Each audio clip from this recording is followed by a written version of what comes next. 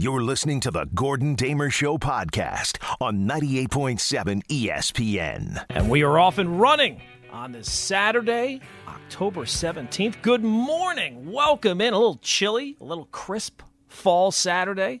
We'll have more than enough to keep us busy for the next 2 hours. This, of course, is the Gordon Damer Show. It is 98.7 FM, ESPN New York. Take you up until 9 o'clock. Lots to do today. We have a lot to get into. And I would just say at the start, hopefully you got a good night's sleep last night. Hopefully you did not cheat your body. You can't burn the candle at both ends. Getting at least 8 hours of sleep is a necessity.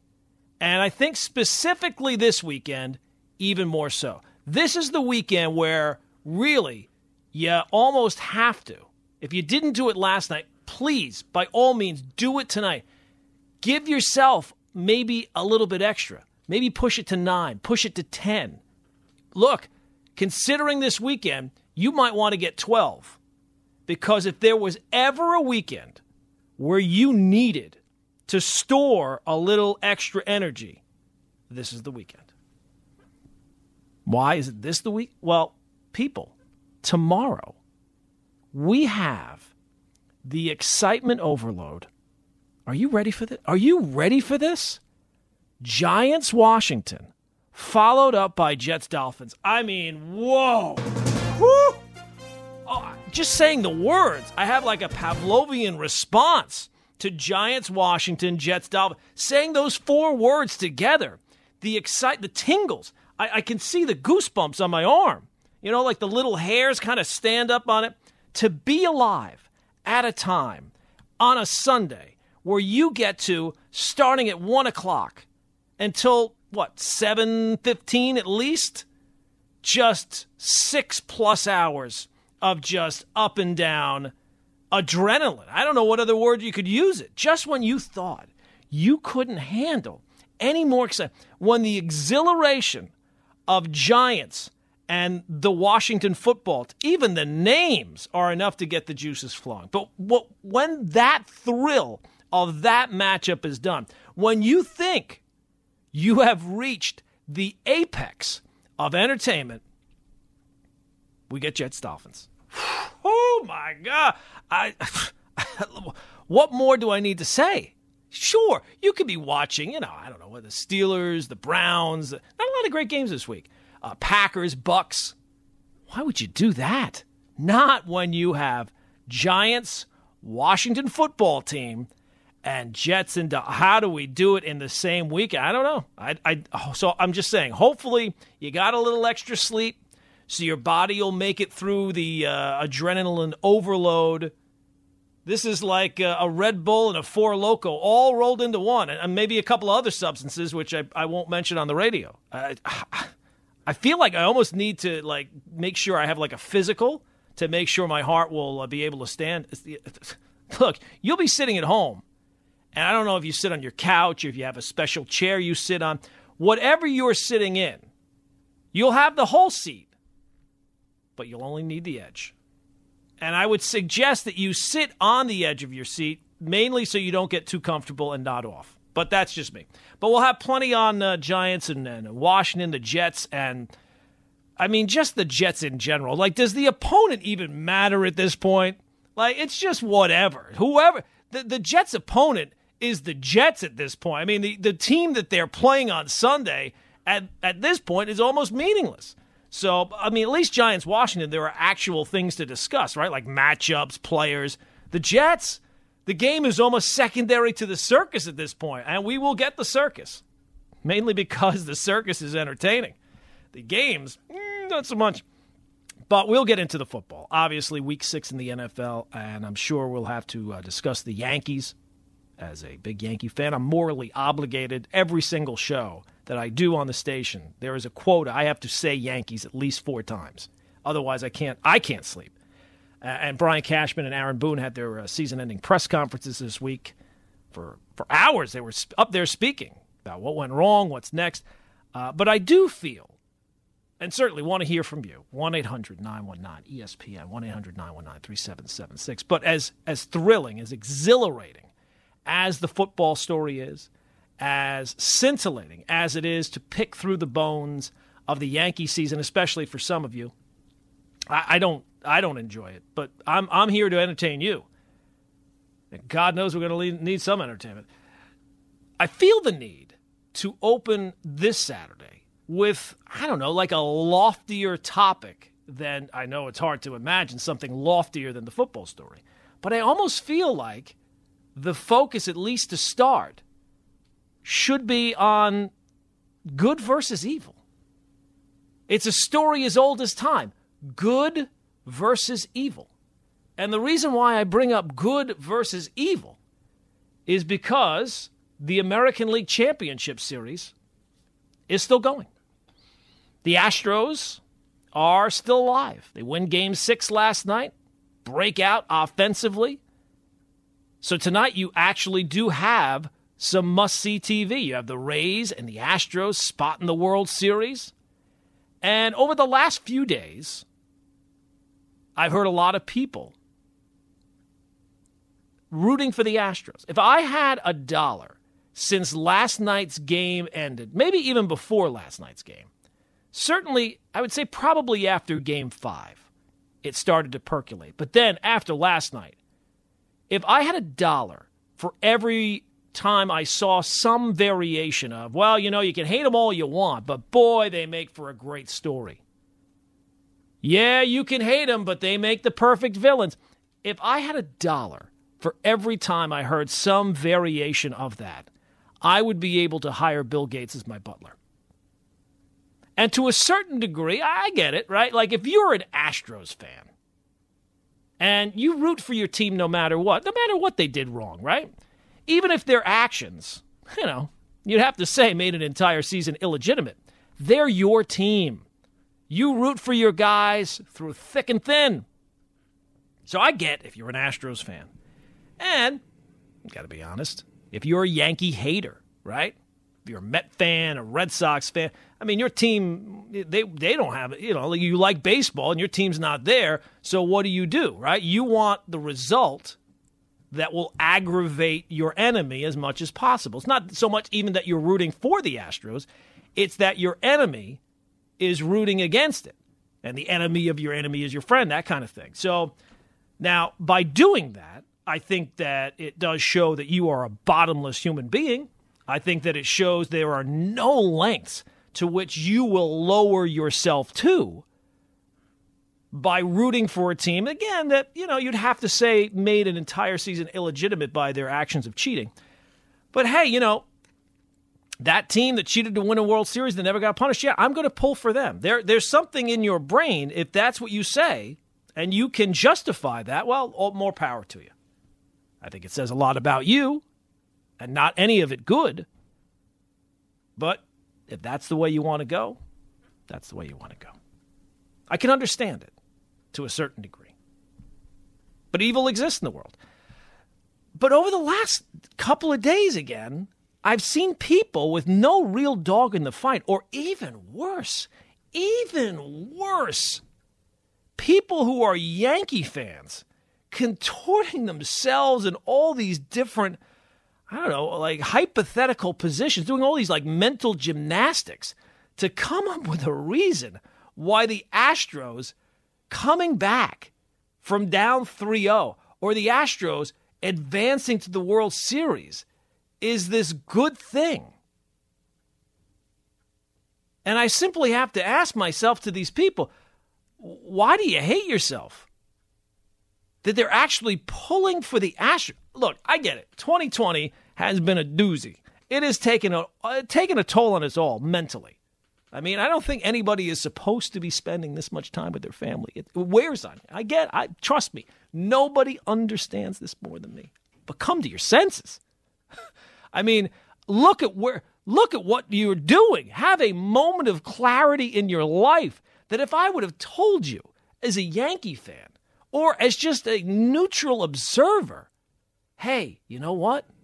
In some period of time, this is future you, where you're rooting for the epitome of evil. I don't know other way. I don't want to overstate it, But I think that the epitome of evil is the perfect way that I could put it. But for the Yankee fans, this one absolutely baffles me. That somehow if the Astros come back from being down 0-3 and advance to the World Series, beat the Rays tonight in Game 7. Well, you know what? The 2004 Yankees will have company, right? Because as of right now, the only team in baseball that has blown a 3-0 lead in the playoffs is the 2004 Yankees. The Red Sox go on, and the curse win the World Series. So there is this feeling that somehow if the Astros do it well, at least the Yankees will have company. Well, they're still on the list. 2004 still existed. It still happened. The Red Sox still came. I mean, what are you talking about? It doesn't matter how many teams blow 3-0 leads. It happened to the Yankees in 2004, so it could happen 1,000 times over from that point forward. It still will always be that I don't know what people are talking about. And it's not like I like Tampa, but at least they won fair and square. So I guess I'm old school, and I get it. Maybe I'm going out on a limb. I'm anti-cheating. It's a weird position to take. I'm anti-evil. I'm anti-wrongdoing. And usually I go against the corrupt. That's me. I get maybe in 2020 that's not you, but that's me. But for the Yankee fan out there, I don't know how you sleep at night. And maybe it's just that 2020 is just taking a toll on you to such a degree that now you find yourself in this weird position. It's almost like Stockholm Syndrome. I get it. We all not happy that the Astros are still alive. And hopefully, I mean, what a lesson that teaches you about the world if the Astros win tonight. The bad guys won. I mean, that's what it tells you. Good does not always triumph over evil. There's no other message that you could possibly take from the Astros winning if they do end up winning tonight. But that doesn't mean that you have to somehow put yourself through these mental gymnastics to try to justify it and somehow lessen the pain. You're embarrassing yourself. Pick yourself up, dust yourself off, and root for the good side. And I'm not saying that the Rays are somehow angels. No, the Angels wouldn't be in the playoffs. We know that. Mike Trout's nowhere to be found. But at least don't be rooting for evil. And that's what you're doing by rooting for the Astros. You're rooting for evil. Let the evil people do that. Don't become the evil. We open the show with the delirium we're all going to be feeling with the football story this weekend, right? The two big adrenaline-inducing matchups that we have that we will voluntarily put ourselves through this weekend. And we'll get into the football probably more so in the second hour, but I did want to kind of tackle the baseball story because tonight you have a Game 7, which, right, there's no better words in sports than Game 7. And I would simply say that at least tonight, it is not just a battle of Game 7. It's not just a battle of Astros and Rays. It would be a battle between good and evil. That's just the way I look at it. And I don't want to overstate it. I don't want to blow it out too much. But I would simply say if you're rooting for the Astros, that you are a horrible person who is bottomless, shameless, that there are no lengths that you will go to shame yourself, really. But again, I don't want to go too far. But, of course, the Yankees also this week, 1-800-919-ESPN is the phone number, of course. But the Yankees this week had their season-ending, their season wrap-up press conference, both Aaron Boone and Brian Cashman. And, look, this is going to be an interesting offseason because at this point, you know, if it were a normal offseason, the Yankees lose the way they did, you would think, all right, I kind of know what to expect here. The Yankees lose in the division series after, you know, having a goal of going to the World Series. I think in a normal season, you'd say, okay, let's shoot the locks off the wallet again. Let's go out and get this guy and that guy. And there's a lot of fans that I think might be actually expecting that. I don't consider myself among them. But I think the reason why this offseason is obviously unique is because I don't know what teams are going to be spending money. I don't know if the Yankees are going to be spending money. I don't know what their budget's going to be. I would think that I think every team's budget is going to be less than it has been. So, you have to assume, right, the free agent budget is going to be down across the board. But look, the Yankees have a ton of questions with a ton of players. But after listening to both Cashman and Boone back, what was that, Tuesday? That the rotation and the bullpen are going to be the areas that they focus on. Now, that's not the reason why they lost this year. As we all know, that's not the reason why they've lost the last few years. Despite all the talk about rotation and bullpen, the real area that the Yankees, I think, need to fix is the offense. But because of the pieces that they have in place and the budget being, I think, somewhat limited, I don't think that the offense – now, look, there could be a move here or there, but for all the talk about, do you move Luke Voit? Do you move Gio Urshela? You hear, I think Joel Sherman was the one who had the article this week. Well, maybe Yankee fans, it seemed like they're on board to moving Aaron Judge. This question about Glaber, bring back DJ LeMahieu, this free agent, this trade. I think that the focus is largely going to be on the rotation and the bullpen. There's plenty of questions there alone. Tanaka, is he going to be back? I think that I could see a scenario where they do bring him back under the right price. I think if it were me, I would think even with a limited budget, if you're going with the back end of the rotation, which certainly seems like it's possible of a lot of the younger, cost-efficient, Montgomery, Davy Garcia, Clark Schmidt, Herman, if he's back, well, then I think that at number 2 in the rotation, you got to go out there and get someone you can really rely on. Paxton certainly seems like he's gone. Happ is certainly gone. So I don't know who that person is. Is it Trevor Bauer? It doesn't seem like it would be. I don't know if that personality fits, although there are a lot of things that would line up for the Yankees to go out and get someone like that. But I think that the first thing, it's not really a question, is that DJ LeMahieu has to be back. It's funny to me that the amount of fans who have this tone of, Cashman better bring back LeMahieu, as if the Yankees don't realize how great it's been. They're the ones who saw the potential by signing DJ LeMahieu to the 2-year, as great as LeMahieu has been, and there were some fans who liked the move at the time. It was not the overwhelming majority that it is now, right? Like, if they did not bring back DJ LeMahieu, boy, you thought that people were ticked off with the way the season ended. That would be a walk in the park if they didn't bring back DJ LeMahieu. So I don't expect many changes on offense. For all the talks about, first base and I've seen things about trading Luke Voit, and then you could put Glaber back at second base, put DJ at first base, and find yourself a shortstop. Do you move Urshela? Do you try to make a move for Lindor a year early? To me, the first question the Yankees have to ask themselves is about Glaber Torres, and can he be a shortstop?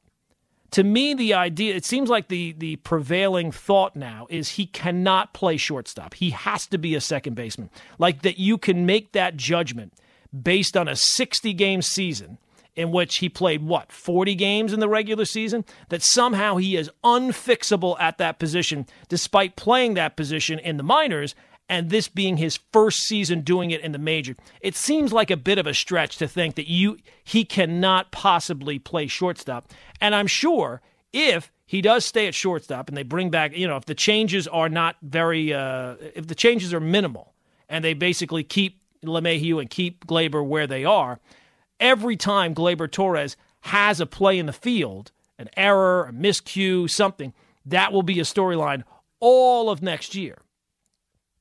But I find it hard to believe that people can already make the can't play the position, even though he came up as a shortstop and he just got done playing his first season in the majors at that position for 40 games. Like that you could make a judgment based on 40 games. Can't do it. It seems like you're flying off the handle there a little bit. Feels like now, I also would like to wonder why Glaber was just such an average player this year. Maybe it was the position switch. I don't know, because he seemed like a guy who was, at the age of 22, one of the premier stars in the game. And again, weird year, 60 games. He was just not that player this year. So that to me is the first question. And then you can kind of answer the other questions in terms of, starting pitching and relief. I don't know. Maybe this will be an offseason where the Yankees don't make any big moves whatsoever. But in terms of the bullpen, it doesn't really seem like there's an easy solution there. There's not a guy that you would say, at least in terms of the people that are free agents, oh, just go sign this guy. Oh, just go sign that guy. So I think that they're going to have to kind of either develop their own guys, hope that Loaizaga kind of is a guy that they can trust into next year, and find solutions for the bullpen questions that way.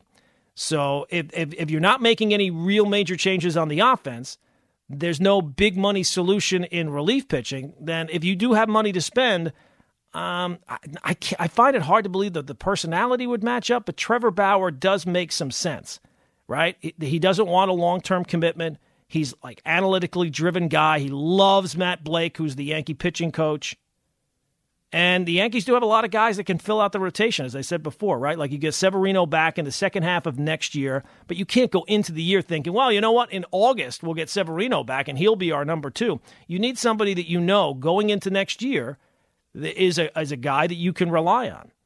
So the back end of the rotation, Davey Garcia is still very much up in the air, despite Yankee fans thinking pulling him in inning 1 of a playoff. Oh, my God, how dare you? After he threw basically 30 pitches. Montgomery is going to be a guy who's in the back of the rotation, but again, not a guy you can say going into a year when you're the Yankees, that's the number 2 starter. All right, 1-800-919-ESPN, 1-800-919-3776. Let's get some phone calls in. If you want to talk about the matchup of good versus evil tonight, of the Astros against really any. I mean, it's not like I like the Rays, but it's not come on. Yankee fans, get it together. You can't be pulling for the Astros. If you want to get in on that, Yankee changes, all that type of stuff. All right, let's get some calls in. 1-800-919-ESPN. We'll start things off. Sal in Brooklyn. Sal, what's going on, my man? Good morning. How are you, my friend? I'm good.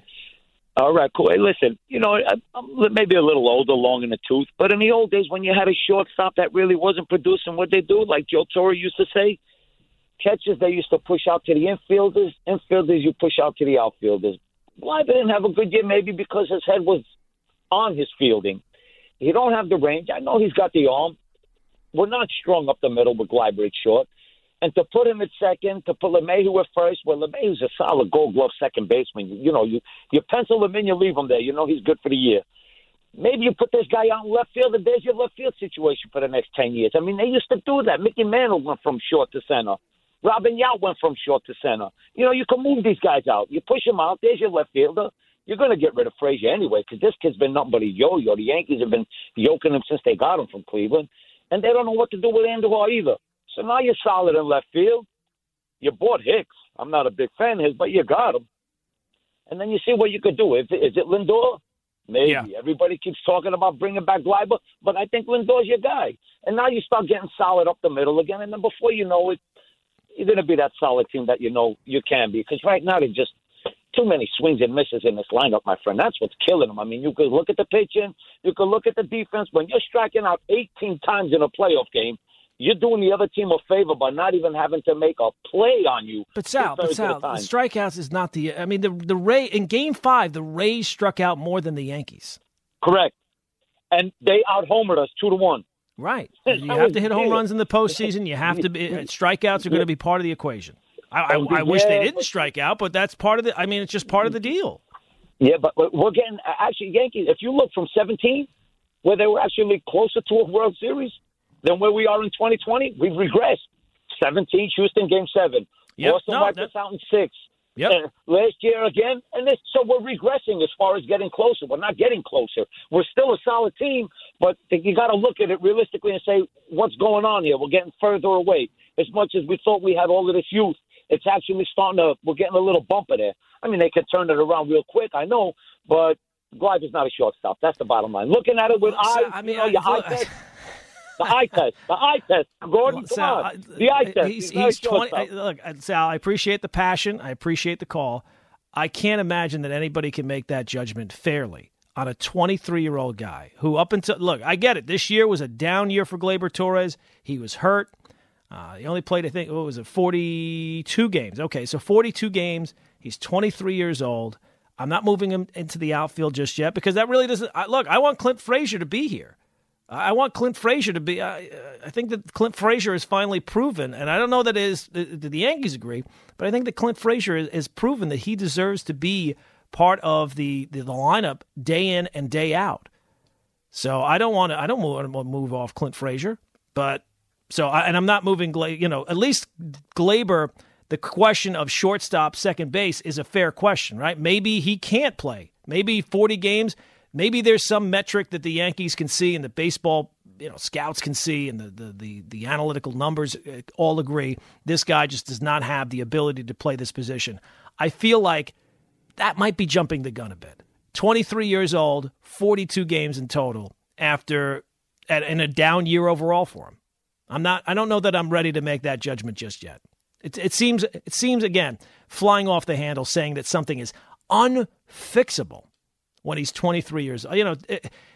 Derek Jeter didn't come up. There was questions about him coming up at shortstop and whether or not he was ready for the position. So I think that there's still some room to answer that question. But unfortunately, the Yankees kind of have to answer that question right away, right? Like if you're going to bring back LeMahieu, he's going to be your second baseman. And although I will say, like if you bring back LeMahieu on a 3-year deal, 4-year deal, chances are he's probably going to be your first baseman at some point. I don't think that he's going to play all 3-4 years.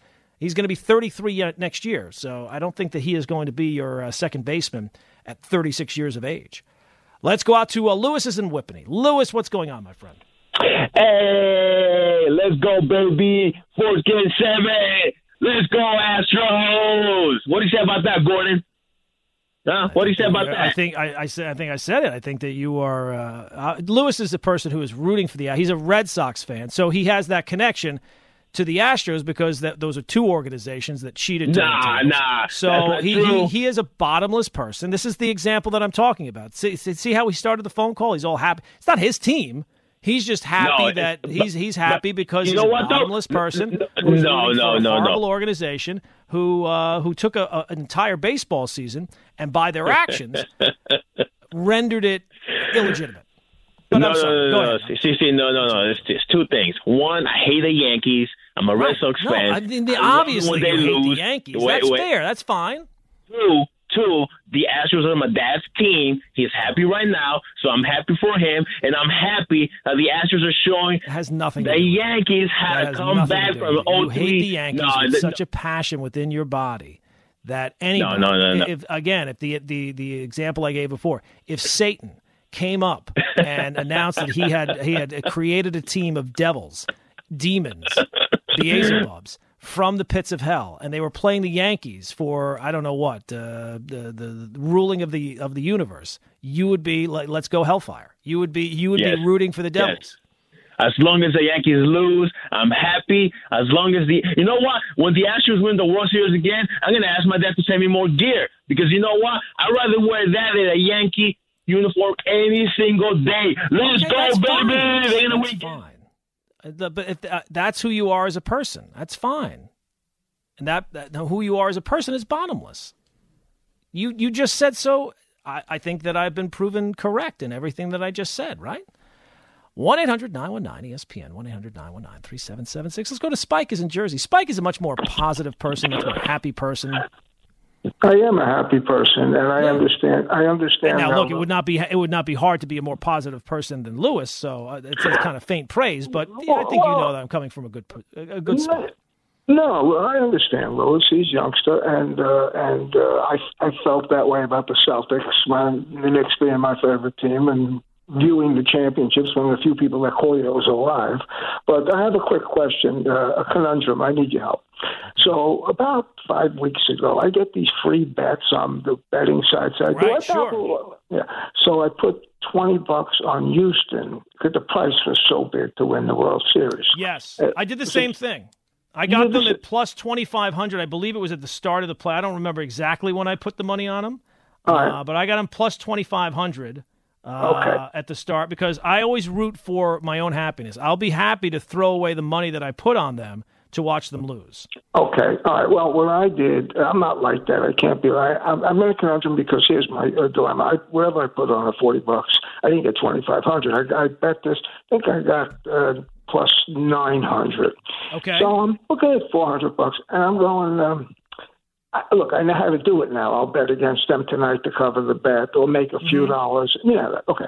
So I'm saying, I hate the Astros. They cheated, But so, it's $480. I'm going back and forth.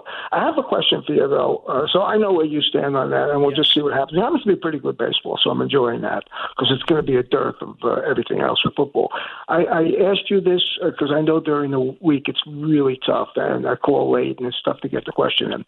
Have you watched Away on Netflix with? No, I have not. That is the Hillary Swank TV Hillary show. Swank. Yes. Yeah, Josh Charles and Hillary Swank. So my wife said, let's try this, and I said, I've seen this before, and this and that. Being away from your family, going to Mars.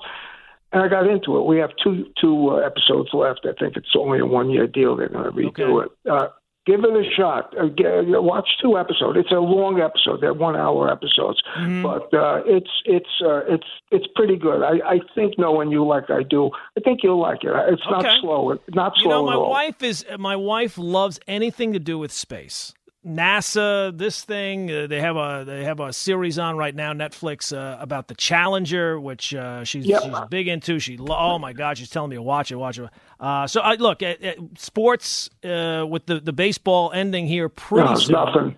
And the Knicks not going to be starting for a while, and the Jets and Giants. I'm going to be looking for stuff. So it's on the list. At some point, I'll probably get to it, but it's not going to be the next couple of weeks. Yeah, I'll give it a shot. It's a lot of humanity and interplay of people who are traveling together. It's not like a NASA thing. Anyway, last thing, you mentioned the sports. So yesterday I'm communicating with Larry Hardesty, and he sends out a thing that Dennis Smith Jr. came back for early training or something. And I said, what is he training for? So Larry said, maybe we're lucky, and he's cleaning out his cubby. Yeah. I just, my God, how can an organization, and the Jets have passed the Knicks to me. They have passed the Knicks in ineptness. They really have. I think you would have to say that, right? I mean, it depends on the time frame that you're giving, but I mean, just think about where the Jets are at, right? Like the Jets, this is going to be the 10th year in a row that they have not been in the playoffs. And you would have to say in those 10 years, they've never been more far away. They've never been further away from the playoffs than they are right now. They've been done at Thanksgiving 7 of those 10 years. Yeah. This year they've been done. They were done even more. It seemed like they were done by Labor Day. I mean, Yeah, I can watch the Giants. And by the way, your team looked good last week. Your team really looked good. No, don't. We'll see. I'm not trying. Look, I'm hoping that they have things turned around. Spike, thanks for the call. I'm hoping that they have things, pointed in the right direction.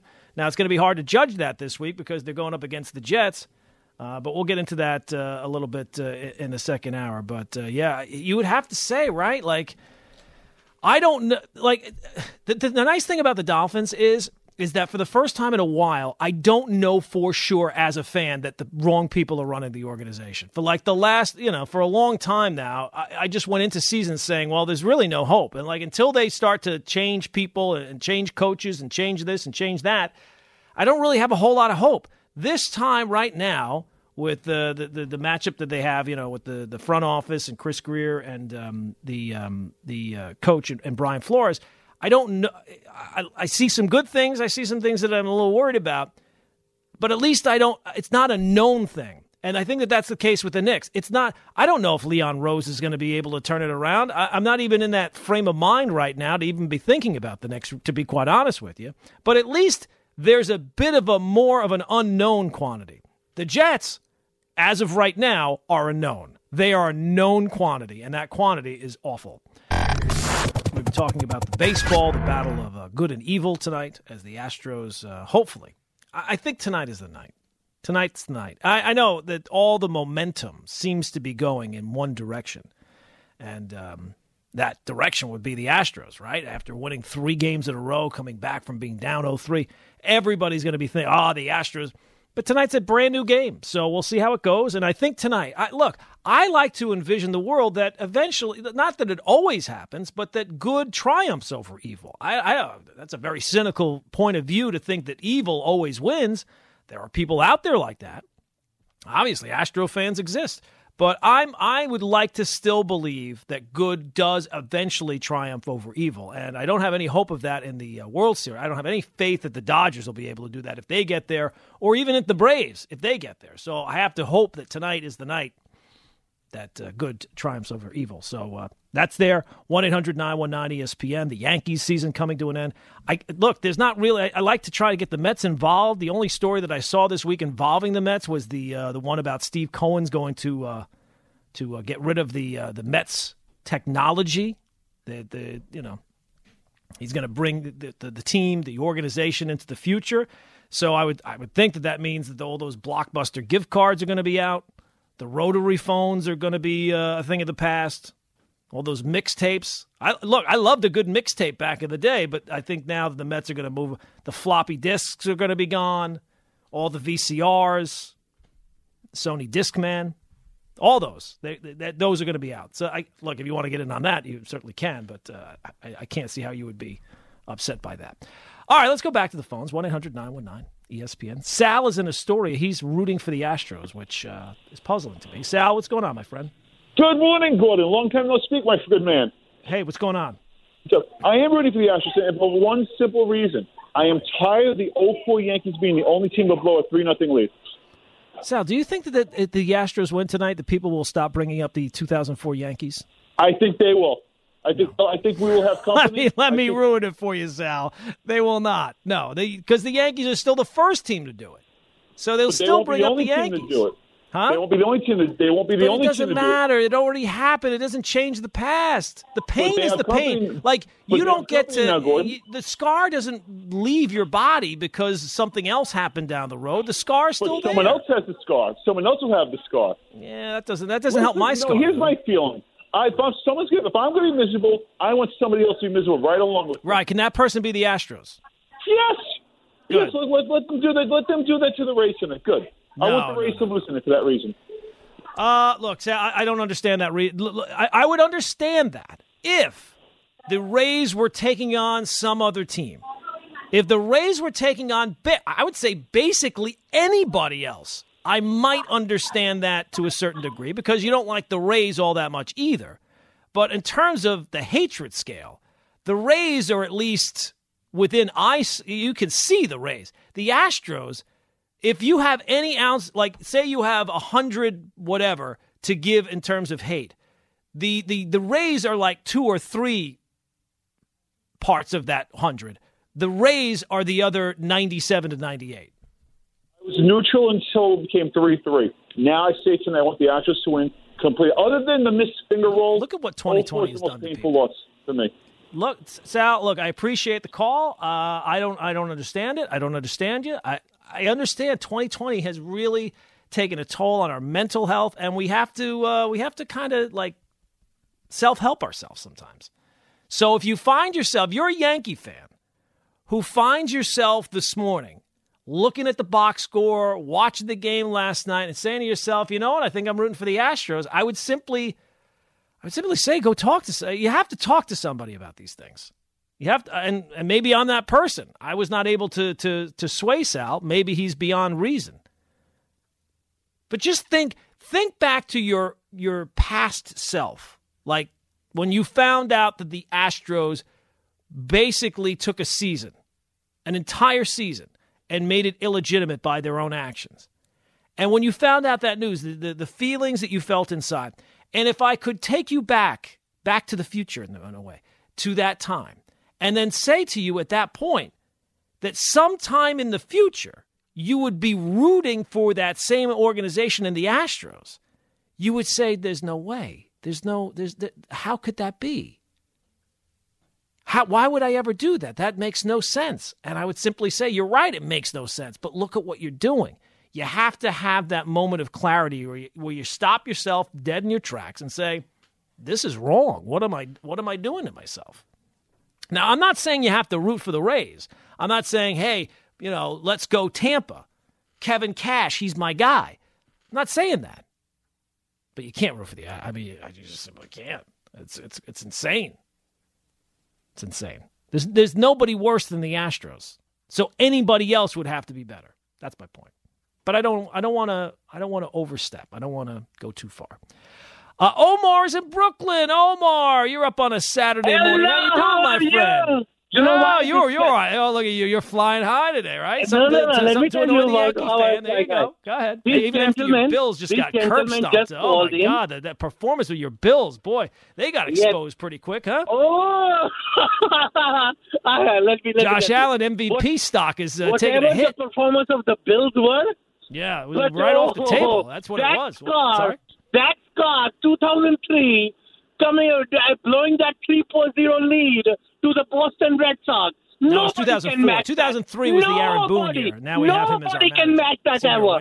That's why I want Houston Astros not to win tonight.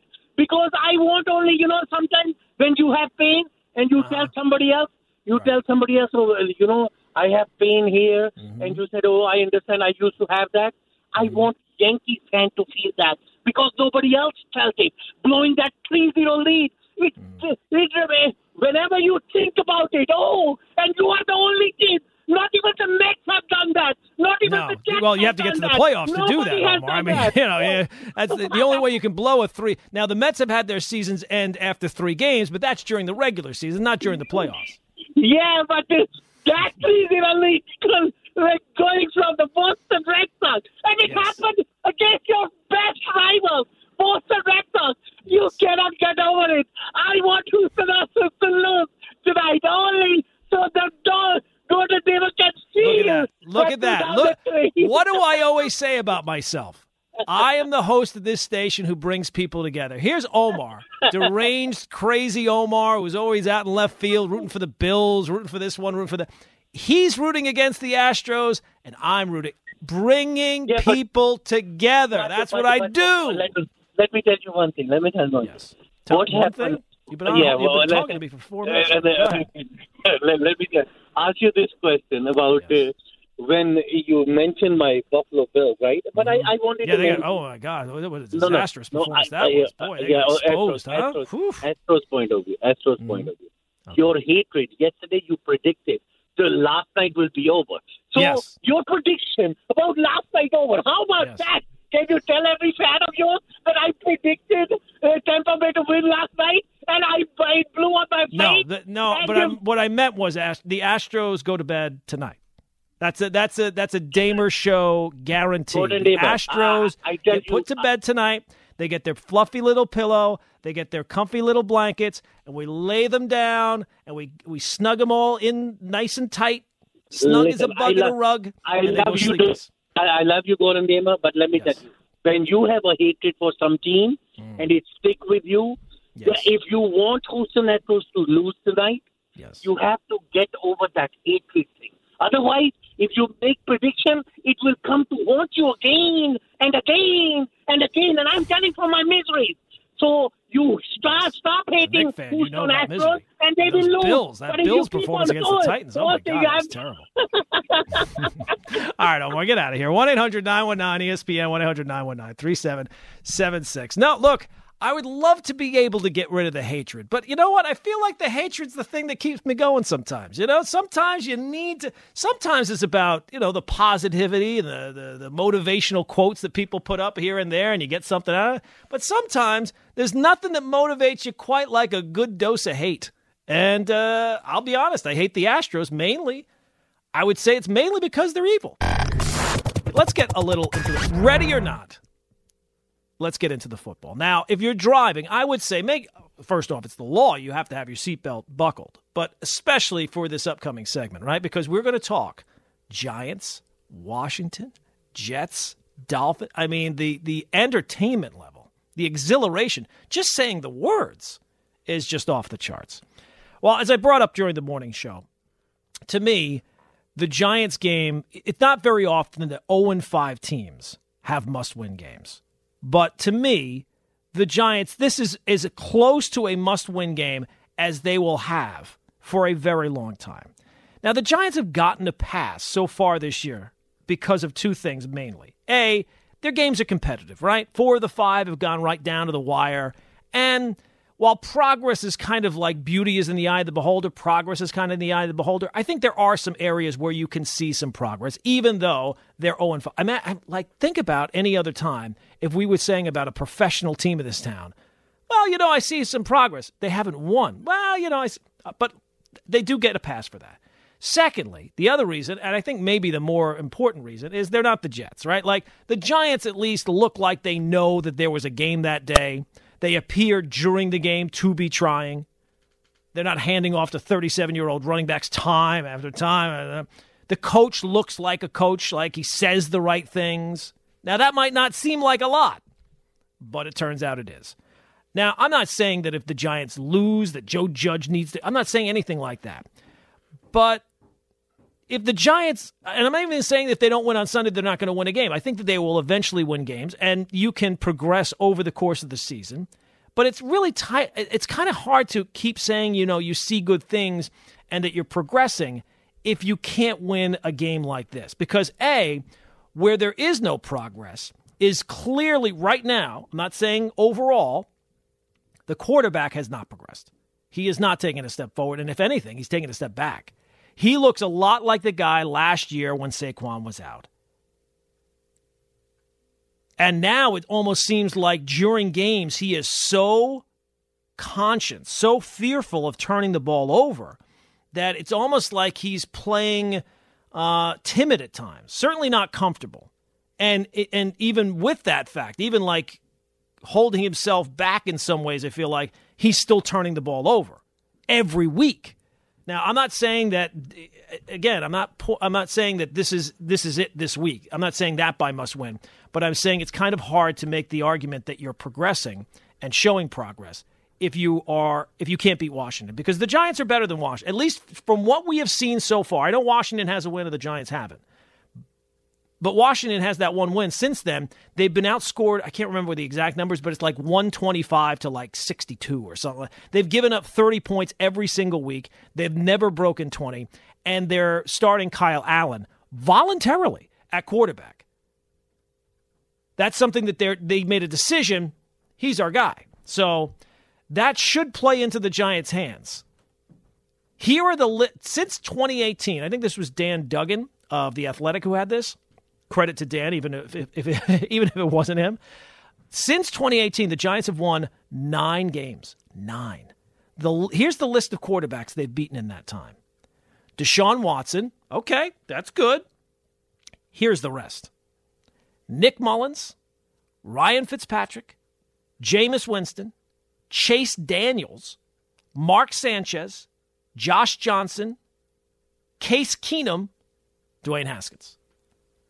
Whew, that is not exactly a Mount Rushmore, even with 9 people. That's not Mount Rushmore. So I do think the Giants win on Sunday, and I will simply say they better. They need to. It's one thing to talk about progress. Can you mix in a W every once in a while? I think you kind of need to mix in a W once in a while. And it's crazy because even like I brought this point up about the Jets. Think about where the Giants have been. They have been picking in the top 10 5 of the last 6 years. They've picked in the top 6 the last 3, right? 4, 6, and 2. And the problems that existed when the GM got here, they still, like the offensive line was something that Dave Gettleman brought up at the very first press conference. And the offensive line is still terrible. And you wonder that when they made the coaching change, right, and they move off Pat Shermer and they bring in Joe Judge, they never got a chance to interview Ron Rivera because they waited to fire Pat. Now, look, maybe they didn't want to interview Ron Rivera, but it does seem like that was a mistake, like holding on to Pat Shermer throughout the season when everyone knew you were going to get rid of him. Here was this candidate that jumped at the first opportunity that he got and you didn't even get a chance to interview with him. And you wonder, and I believe that Dan Duggan of The Athletic also brought this up, with the Texans and Falcons already firing their GMs and the Giants, very good chance that they're in that market again, you wonder whether or not that they will wait until the offseason to get a jump on that or whether they might be a little bit proactive, because I think the goal for this year was to see progress at least so far. I'm not saying that this is the case throughout the year, but at least as we sit here on October 17th, there's been no progress. That is pretty clear in terms of the overall team. I mean, you might think the defense is better. You might like Joe Judge, these different things. I think the main area is wins and losses. That's pretty clear cut. And the quarterback, there's not been any progress there either. 1-800-919-ESPN, 1-800-919-3776. Let's go back to the phones. Tito is in Newark. Tito, what's going on, my friend? What's going on, Gordon? How you doing? I'm good. I'll be doing better with an Astros loss tonight, my friend. No, I want an Astro victory. I'm a big Yankee fan, and I hate Tampa Bay. Tampa Bay's been a thorn in the Yankees. Okay, but Tampa Bay beat you fair and square. I don't like Tampa either. And everybody I'll say cheats, this, Gordon. Everybody cheats. The Astros just got caught, but everybody cheats in baseball. Not like that.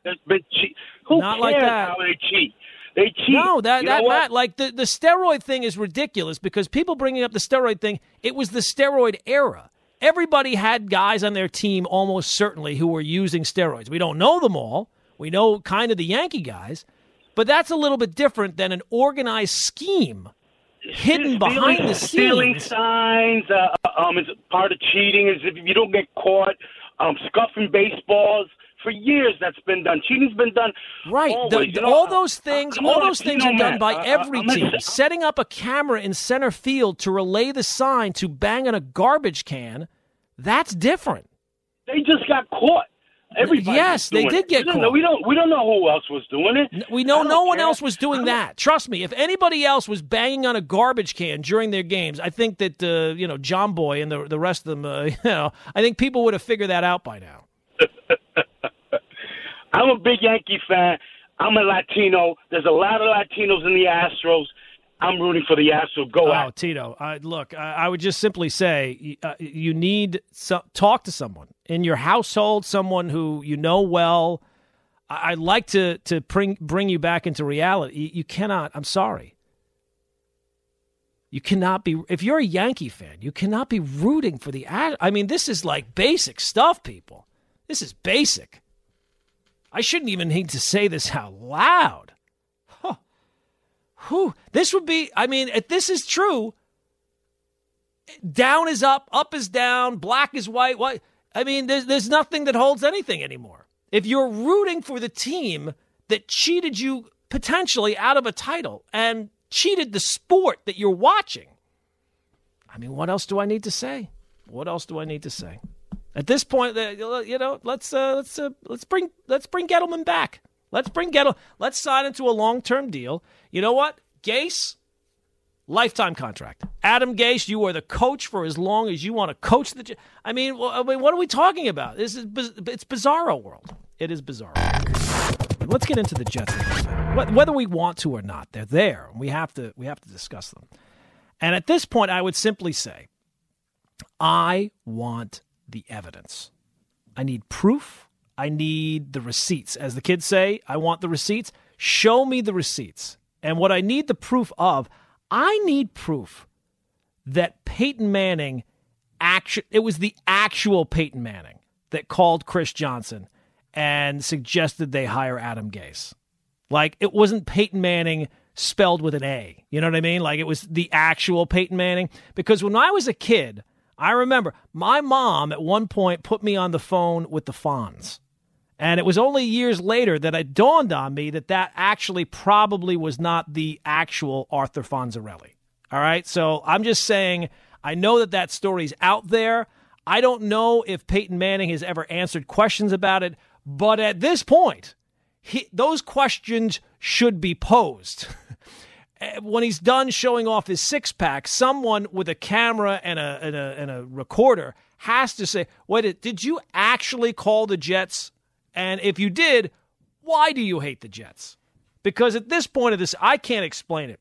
The stats, I usually like to rely on the numbers because stats are evidence, right? That they tell you what happened. Now, they might not tell you the entire story, but the stats don't tell you just how bad the Jets are. This, as I said earlier, this is going to be the 10th year the Jets missed the playoffs, and they've never been further away.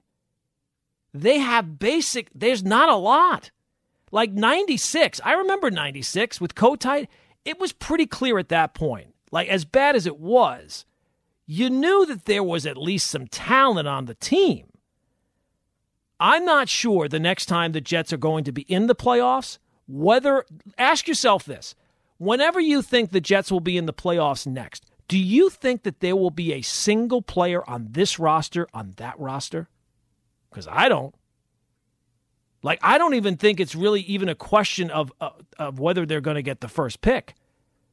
I think it's pretty clear that they're going to go 0-16. Now, look, there's crazy games, and I do think that they could be at least competitive tomorrow. But if they go 0-16 over the last 10 years, they will have gone, I think my math is always sketchy, 57-103. Wow. And yet every single week, they find a way to make it worse. Like, people ask me all the time, like, how can you still talk about the Jets? And my response is, how can I not talk about the Jets? I mean, there is a tree, the Jets tree, and you like to go and see how the fruit is. And we pick the tree clean of all the fruit every single day. And we wake up the next day, we go back to the tree, and there's fresh fruit, and it's ripe right there. It's just sitting there waiting for you to pick it. It's amazing. I mean, this year, their GM came on this station and complained about the low expectations for his team. And there's a very good chance, I would say at least a 50-50 chance, they don't win a game. It's amazing. And every week there's something. This week it was obviously Le'Veon Bell. And it would be you'd be hard pressed. Like, if you are like a New York sports aficionado for like the last 50 years, I would be interested to know if there was anything in those last 50 years of a move that went bad this quickly. Like, there's we have no shortage of bad moves, but this one was bad almost from jump. Like, the most recent one that I would say went bad right away was Jed Lowry with the Mets. But at least right away you couldn't see that Jed Lowry was never going to play 3 weeks into the contract. 3 weeks into Le'Veon Bell here, I think there were already the stories that the coach didn't want him. And think about that. Think about that there's an I know it's been brought up. The GM signed a player that the coach did not want. Could you imagine that? Hey, Adam, some news. Oh, really? What is it, Mike? We got Le'Veon Bell. We got Le'Veon Bell? I don't want Le'Veon Bell. I mean, could you imagine what that conversation? I would love a 30 for 30 just on that conversation. So they released Bell this week, who might not have, he certainly did not play well for the Jets, but he certainly played the Jets like a fiddle. Boy, oh boy, he got $28 million, 17 games. So they release him. A team that, what is the complaint? Oh, they got no playmakers, they got no talent, and this brilliant offensive mind couldn't find a way to use Le'Veon Bell. It's amazing. Usually NFL teams reward their players with, game balls. The Jets reward their players by making them ex-Jets. And the Bell signing was a disaster. You could make the case that the Bell move was the worst one by Mike McCagnon. And think about what a long list of things that is. I think the first one most people think about clearly is Christian Hackenberg, right? Second-round pick, he never played a game. But at least second-round picks,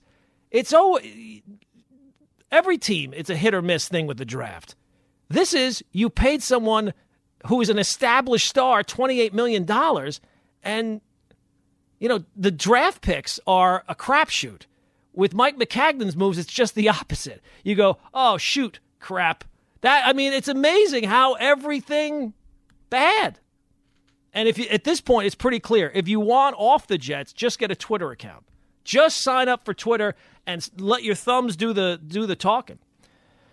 It's incredible. And you'd have to assume at this point, Le'Veon Bell is going to be the latest person who leaves an Adam Gase team and then goes on to find it again. And look, I don't think that Le'Veon Bell was blameless for the situation. I do have questions of whether or not he's ever going to be the same player again. But just take a look at the history. No, There was an old line about Don Shula, and it came from Bum Phillips. And it was, he can take his and beat yours, and he can take yours and beat his. Adam Gase can take anyone's and lose with them. His, hers, whoever's. Nobody gets less out of more than him. The list of players, I have dubbed them the After Adam All-Stars, is already staggering. Let's introduce, for those who are not aware, do we have any music to introduce the team, Brian?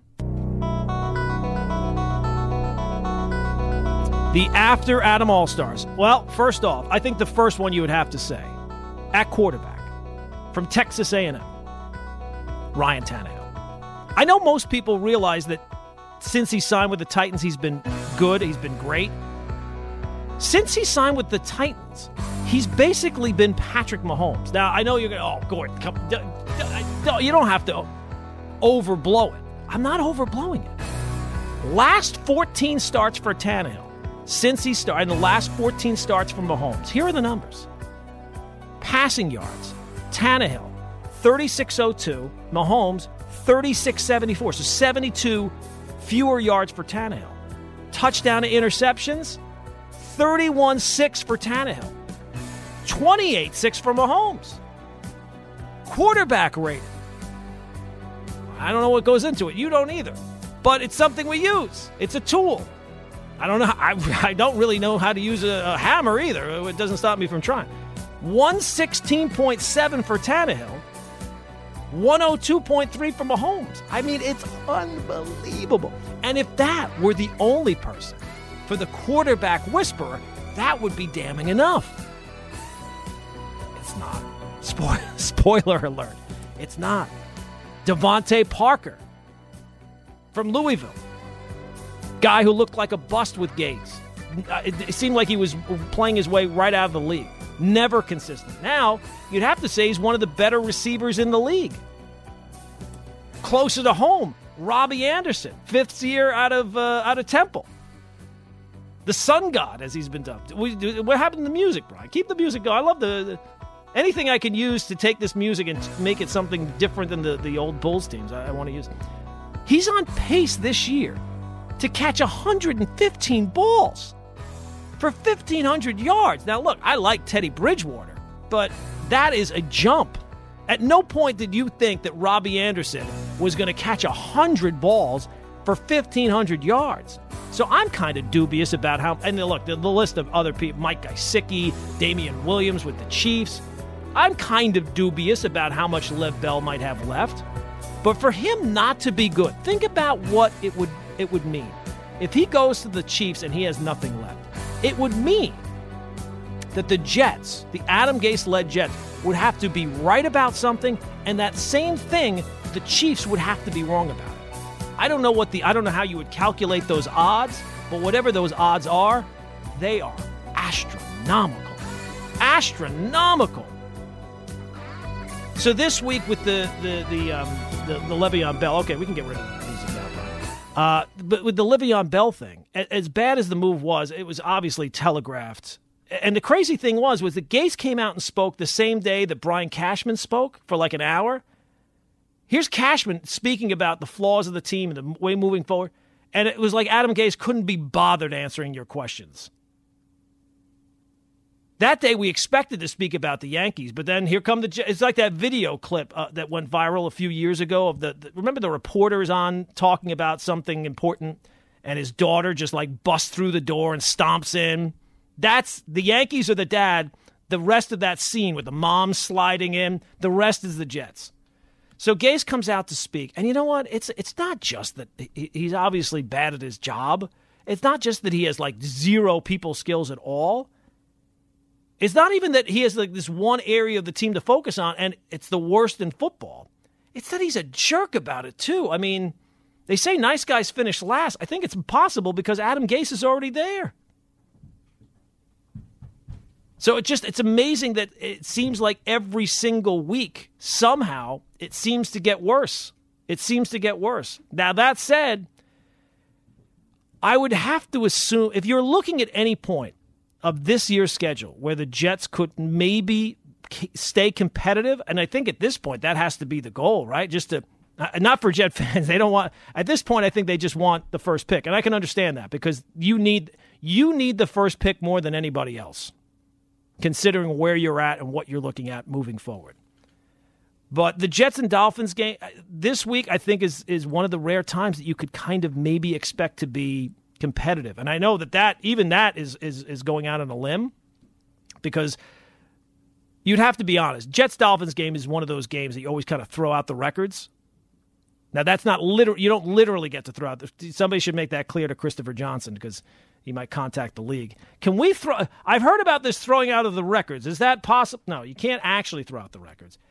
But the Dolphins historically have been a team that always has a letdown after a game like they had last Sunday. And right now, everybody is just piling on the Jets. So you would think at some point they're going to show some signs of life. And I will say this, at some point, Ryan Fitzpatrick will turn into Ryan Fitzpatrick again. His last 4 games, he has 7 touchdowns and 2 interceptions. I don't know if it's coming this Sunday. There is a course correction coming, right? That is not going to continue to happen. The problem is that the Jets, to be competitive in a game this year, they need something to go right early on because it seems like things go wrong from jump, and the players are just so beaten down at this point that it just seems like they let go of the rope. In 4 out of the 5 games this year, the Jets' opponents have scored more points in the first half than the Jets have scored in the entire game. That's a pretty damning statement. And as for Greg Williams, I know that a lot of people are focused on that, saying that the reason his defense is bad is because the offense is worse. I mean, where would he ever learn to finger point like that? That's Adam Gase's move. You don't steal somebody else's move. That would be like an 80s wrestler stealing somebody else's move. You can't steal the Cobra Clutch. You can't just all of a sudden come up with your own Cobra Clutch. You have to come up with your own move. That's Adam Gase's move. You don't point fingers at other people. That's his thing. Well, in terms of the statement that Greg Williams made, yeah, of course he's finger pointing. But you know what? I would almost rather have those kind of statements than the statements of Dowell Loggins, the offensive coordinator, saying, you know what? We got a lot of things to work on. Play calling, top notch. No worries about the play calling here, people. Don't worry. We took a look at it. We went back in the room. The play calling, Adam took a look at it. Adam's not to blame. The play calling's not to blame. It's just simply on the players. It's on the players. That I would much rather have Greg Williams coming out and saying, you know what, my defense stinks in part because the offense stinks. That's actually more based in reality than saying that the play calling. Nothing wrong with the play calling. Whew, boy. 1-800-919-ESPN, 1-800-919-3776. Let's get some phone calls in. Ira is in Staten Island. Ira, how are you doing, my friend? I have not talked to you in a while. This has not obviously been an easy season for you as a Jet fan. No, that's for sure. But, you got to go on. There's a lot more serious problems going on. But absolutely. You take it for what it's worth. But I had to touch base with you, Dolphin Jet game week. Figure let me call Gordon. And, everything you painted out is, I can't argue with it. I mean, I hate to say it. It's sad, but it is what it is. But, going into tomorrow's game, the Dolphins, and I get it, Fitzpatrick could turn into Fitzpatrick anytime. But you know what? You could get to 3-3, and you're very much in the midst of a playoff contention because the additional team. You got to look at it that way. And I think Flores has done a good job with the Dolphins. He has done an okay job, yep. There's still some things I worry about. And to me, the Dolphins season doesn't really begin until you get to see Tua. You know what I mean? Like, it's all well and good to win games with Fitzpatrick, but at the end of the day, the future is the quarterback, and you have to see him at some point. No, absolutely. But if you get to 6-4 and a couple of games, 1 or 2 more wins for playoffs, you're not going to throw it away. I wish I could do that. But, I mean, what a mess that I have on my hands. And, the Greg Williams comments, I do agree with you. At least they were, they made sense. But the bottom line is, if Gase survives tomorrow, after we lose to the Dolphins, I think Greg Williams could be out because, you can't have an assistant coach pretty much pointing a finger at the head coach. And I don't think. What if it's the head coach's fault? I mean, I get it, but I just think Chris Johnson is probably going to let this ride out. I really do. I think he should. I think he should. I don't have any issue with him letting it ride out throughout the course of the season because, to me, Ira, the Jets need that number one pick. More so than the Falcons or the Giants or all these other teams. I mean, they don't have a lot right now. No, they definitely do, and it's bad for Sam because, we thought we got our franchise quarterback, or, whether he, turns into I think he could be a very good productive quarterback, but I don't think he's ever going to be that top 5 quarterback that people had him coming out of college. But unfortunately, we're really never going to know that answer because he got to such a bad start here, and for his case, he needs to start. Maybe he'll go out to San Francisco after they get rid of Garoppolo this season. But the bottom line is you got to get Trevor Lawrence. The Bell situation, I would love, if I were Chris Johnson, after we play the Chiefs and after Bell puts up 2 touchdowns, even though he lost a step, and runs for 100 yards and catch 6 passes, I would love to sit down and say, Adam, how come Andy Reid got use out of this guy and you couldn't? What's going on here? I would love to be a fly on the wall to hear that conversation. But the bottom line here is, you know what? I've swept this season under the rug. I'm already looking to next year. I'm looking at the draft. I want to see Douglas hire a new coach. I want to see Douglas run the organization. And that's it. Like I said, after week 5, really don't have much to look forward to, that's for sure. I just hope after the Dolphin game, you know what they got coming up? They got Bills, Chiefs, Pats. I mean, I wish the NFL could take that Monday night game at home against the Pats and move it to Sunday. Because, I can't take another Monday night, one of these 35-0 games again. I mean, how many times have we been embarrassed against the Patriots at night? So I think that's the crazy thing. As bad as the defense has played, Ira, and thanks for the call, they really haven't gone up against an offensive team that's all that the worst is still yet to come. I mean, think about it. I shouldn't be allowed to say that on the air. It should be like not safe for work or not safe for the radio. The worst for the Jets still might be to come. And, I was talking about this on the morning show. I listened to all the different shows on the station and all the different perspectives trying to, formulate what my perspective is. And Michael Kay has been talking about it. And Chris Canty is in agreement that, don't be so sure that Adam Gase is going to be fired after this season, that he's, that him and Joe Douglas are tied at the hip. That, to me, even for the Jets, I can't imagine. Because, again, the worst is still coming. Like, as bad as you think it is right now, the better team, they are going to play the Chiefs in football. I mean, has there ever been a bigger discrepancy on a football field than the Kansas City Chiefs and this year's Jets? I mean, that's mind-boggling. So the worst is yet to come, and I just can't. Even the Jets, after this year. Now, I would hold on to them throughout the course of the year. Once you have the first pick guaranteed at some point, then, okay, you can move off Adam Gase. But I can't believe it. I with all due respect to Michael and Chris, it just defies any logic on planet Earth that someone could look at the Jets, someone in ownership of the Jets, and think that they would bring back Adam Gase. And if it is a case where Adam Gase and Joe Douglas are tied at the hip, well, then for Joe Douglas, don't let the door hit you where the good Lord splits. I mean, then there's a very good chance that whoever you bring in anyway is going to want their own guy. And if that's the case, well, then that's the move you have to make. I know that you don't want to change just for change's sake. And Joe Douglas, I feel like, has not really gotten a fair shake here so far. But the early returns, not exactly great. Not exactly great. This is the Gordon Damer Show on 98.7 ESPN.